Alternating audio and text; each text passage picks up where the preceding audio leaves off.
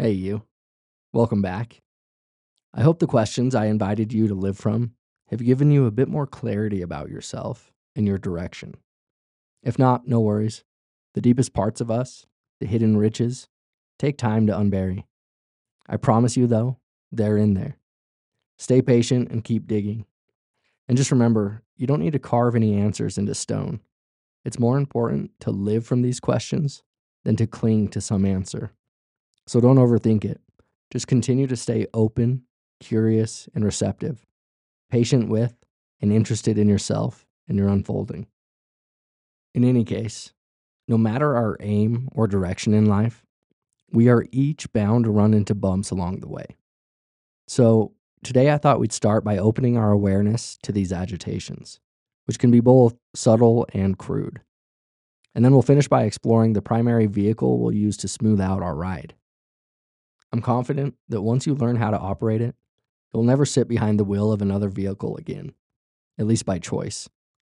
It was designed some 2,500 years ago by the Buddha and has been tried, tested, and proved ever since. Okay, well, let me begin by just providing some context to the Buddha's problem situation. As a young prince, after encountering sickness, aging, and death out beyond the safety and protection of his castle walls, the Buddha was compelled by compassion to relieve the world of its suffering and discontent. So, to understand the Buddha, we have to understand, as the Buddha often said, that he teaches only suffering and its end. Now, I say suffering here, which is a common translation of the Pali word dukkha.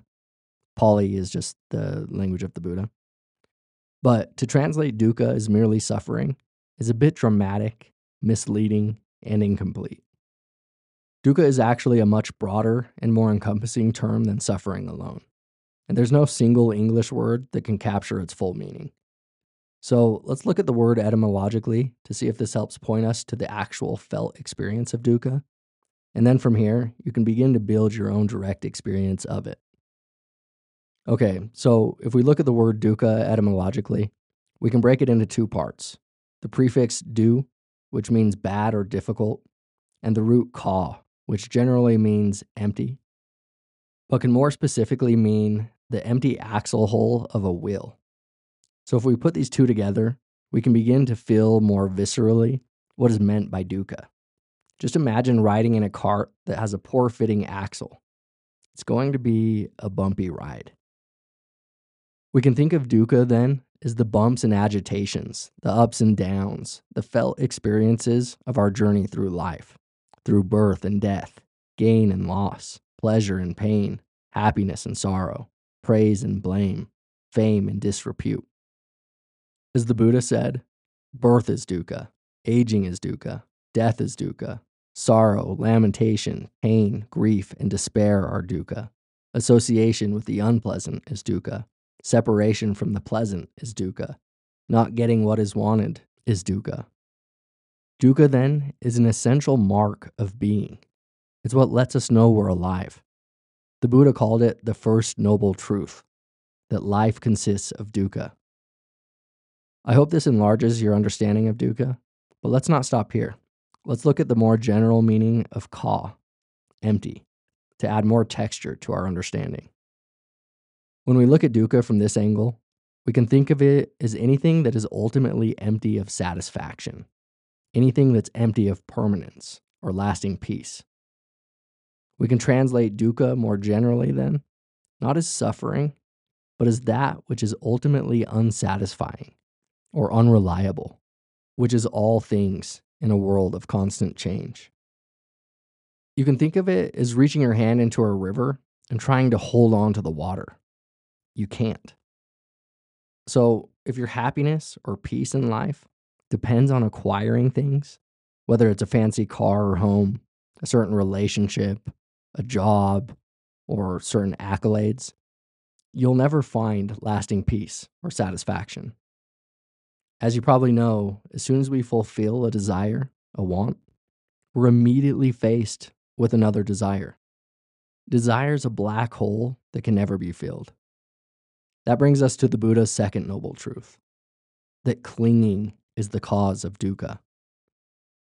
By this, he meant that when we identify ourselves with some aspect of experience, when we try to hold on to it, when we cling to it, my emotion, my body, my possession, we're bound to experience dukkha. We'll feel the bumps and agitations of our journey through this mysterious floating world. To cling is to put ourselves in opposition to reality. It's to put ourselves in opposition to the Dharma, to the truth of the moment's experience, which is always in flux. When we look at the truth of the moment's experience, there's never anything permanent, stable, and unchanging. So when we cling to that which is ultimately unsatisfying, unstable, and unreliable, we're bound to suffer. We will inevitably experience dis-ease. Again, it's like trying to reach your hand into a flowing river and catch and hold on to it.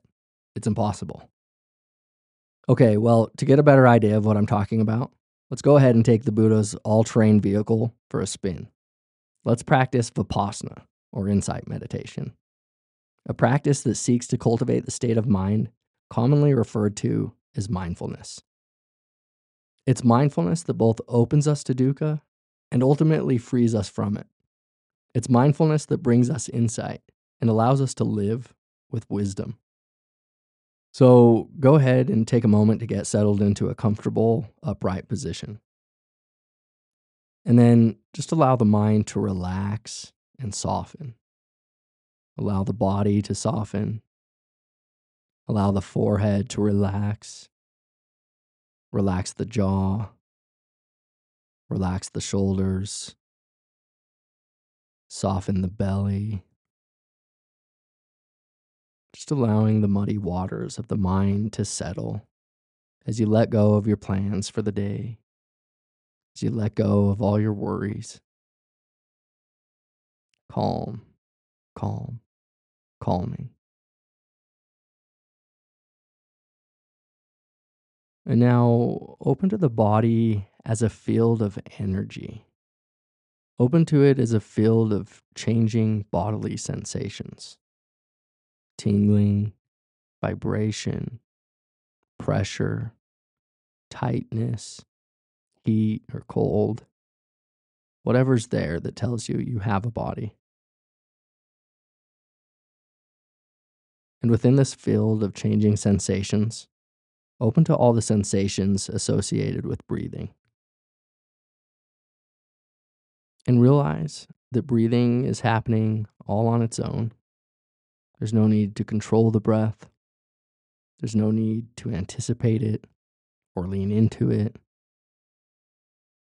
You can simply receive this changing flow of sensation, this changing flow of energy with an open hand, an open heart and mind.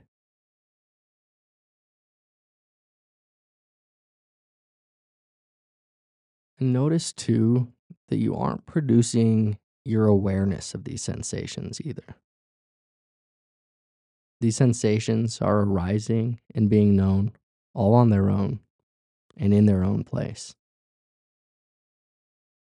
Awareness is already effortlessly aware, bright, clear, open, and luminous.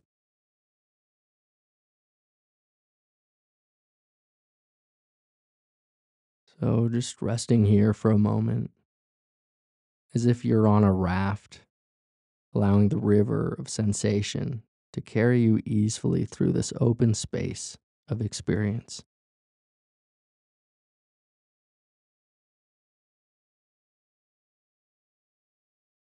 And if you notice that awareness has collapsed into thought, if it feels like space just got smaller, if you feel any sort of agitation or struggle, no worries.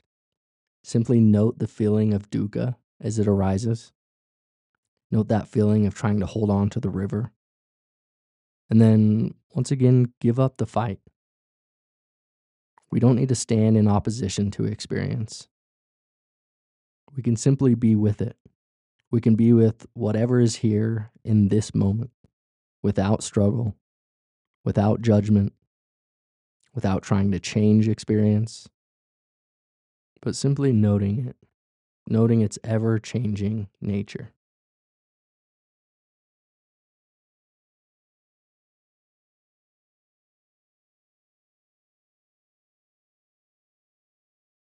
Again, right now, there's nothing you need to do. There's no problem to solve. There's no need to try to change experience. There's no need to try and fix it. There's no need to lean into it or to push it away. Right now, you can just be. You can simply let go and rest in the awareness that already is.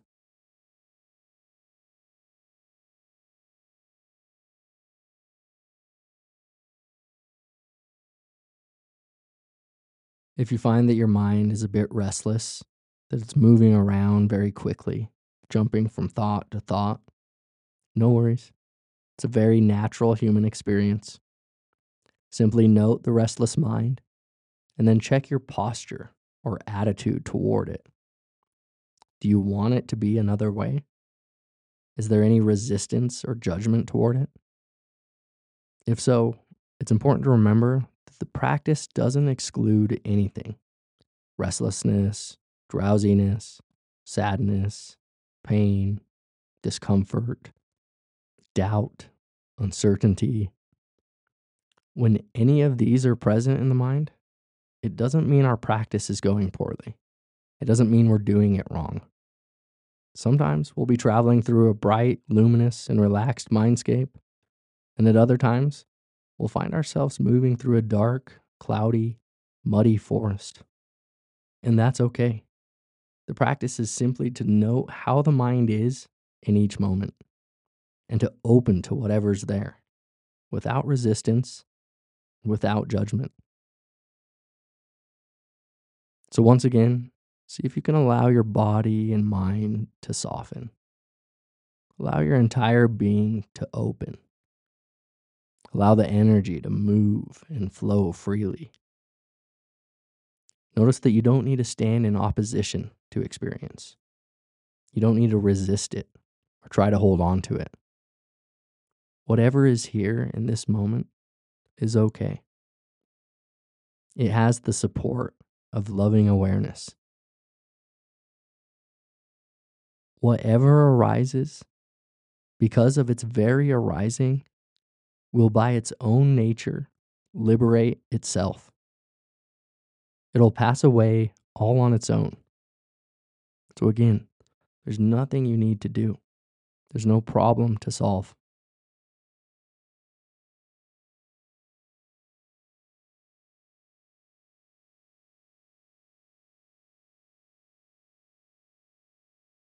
If you look closely, you'll see that there's nothing here in experience that's solid and unchanging. There are simply sensations arising, changing, and disappearing. Sounds, thoughts, feelings, and emotions arising, changing, and disappearing. And behind all of this, holding all of it, is a kind of deep silence, a profound stillness. The unborn, the deathless, the invisible and boundless field of knowing. Everything is being held by this vast capacity, this vast stillness, this silence. Everything, all the pieces and dimensions of you are being seen and felt by this loving, open awareness. Look closely, and I think you'll see that nothing can hurt or disturb this space.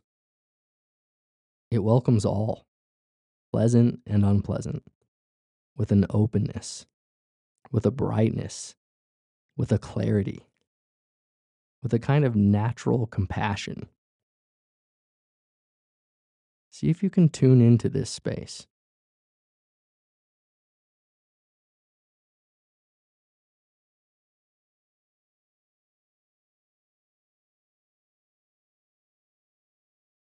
This is who you truly are: unbound, unbroken, undying, awake, entirely whole, and at peace.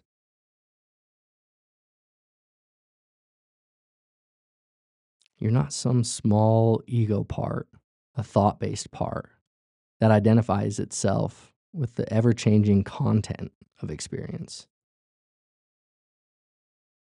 Love is what you truly are. Can you feel that?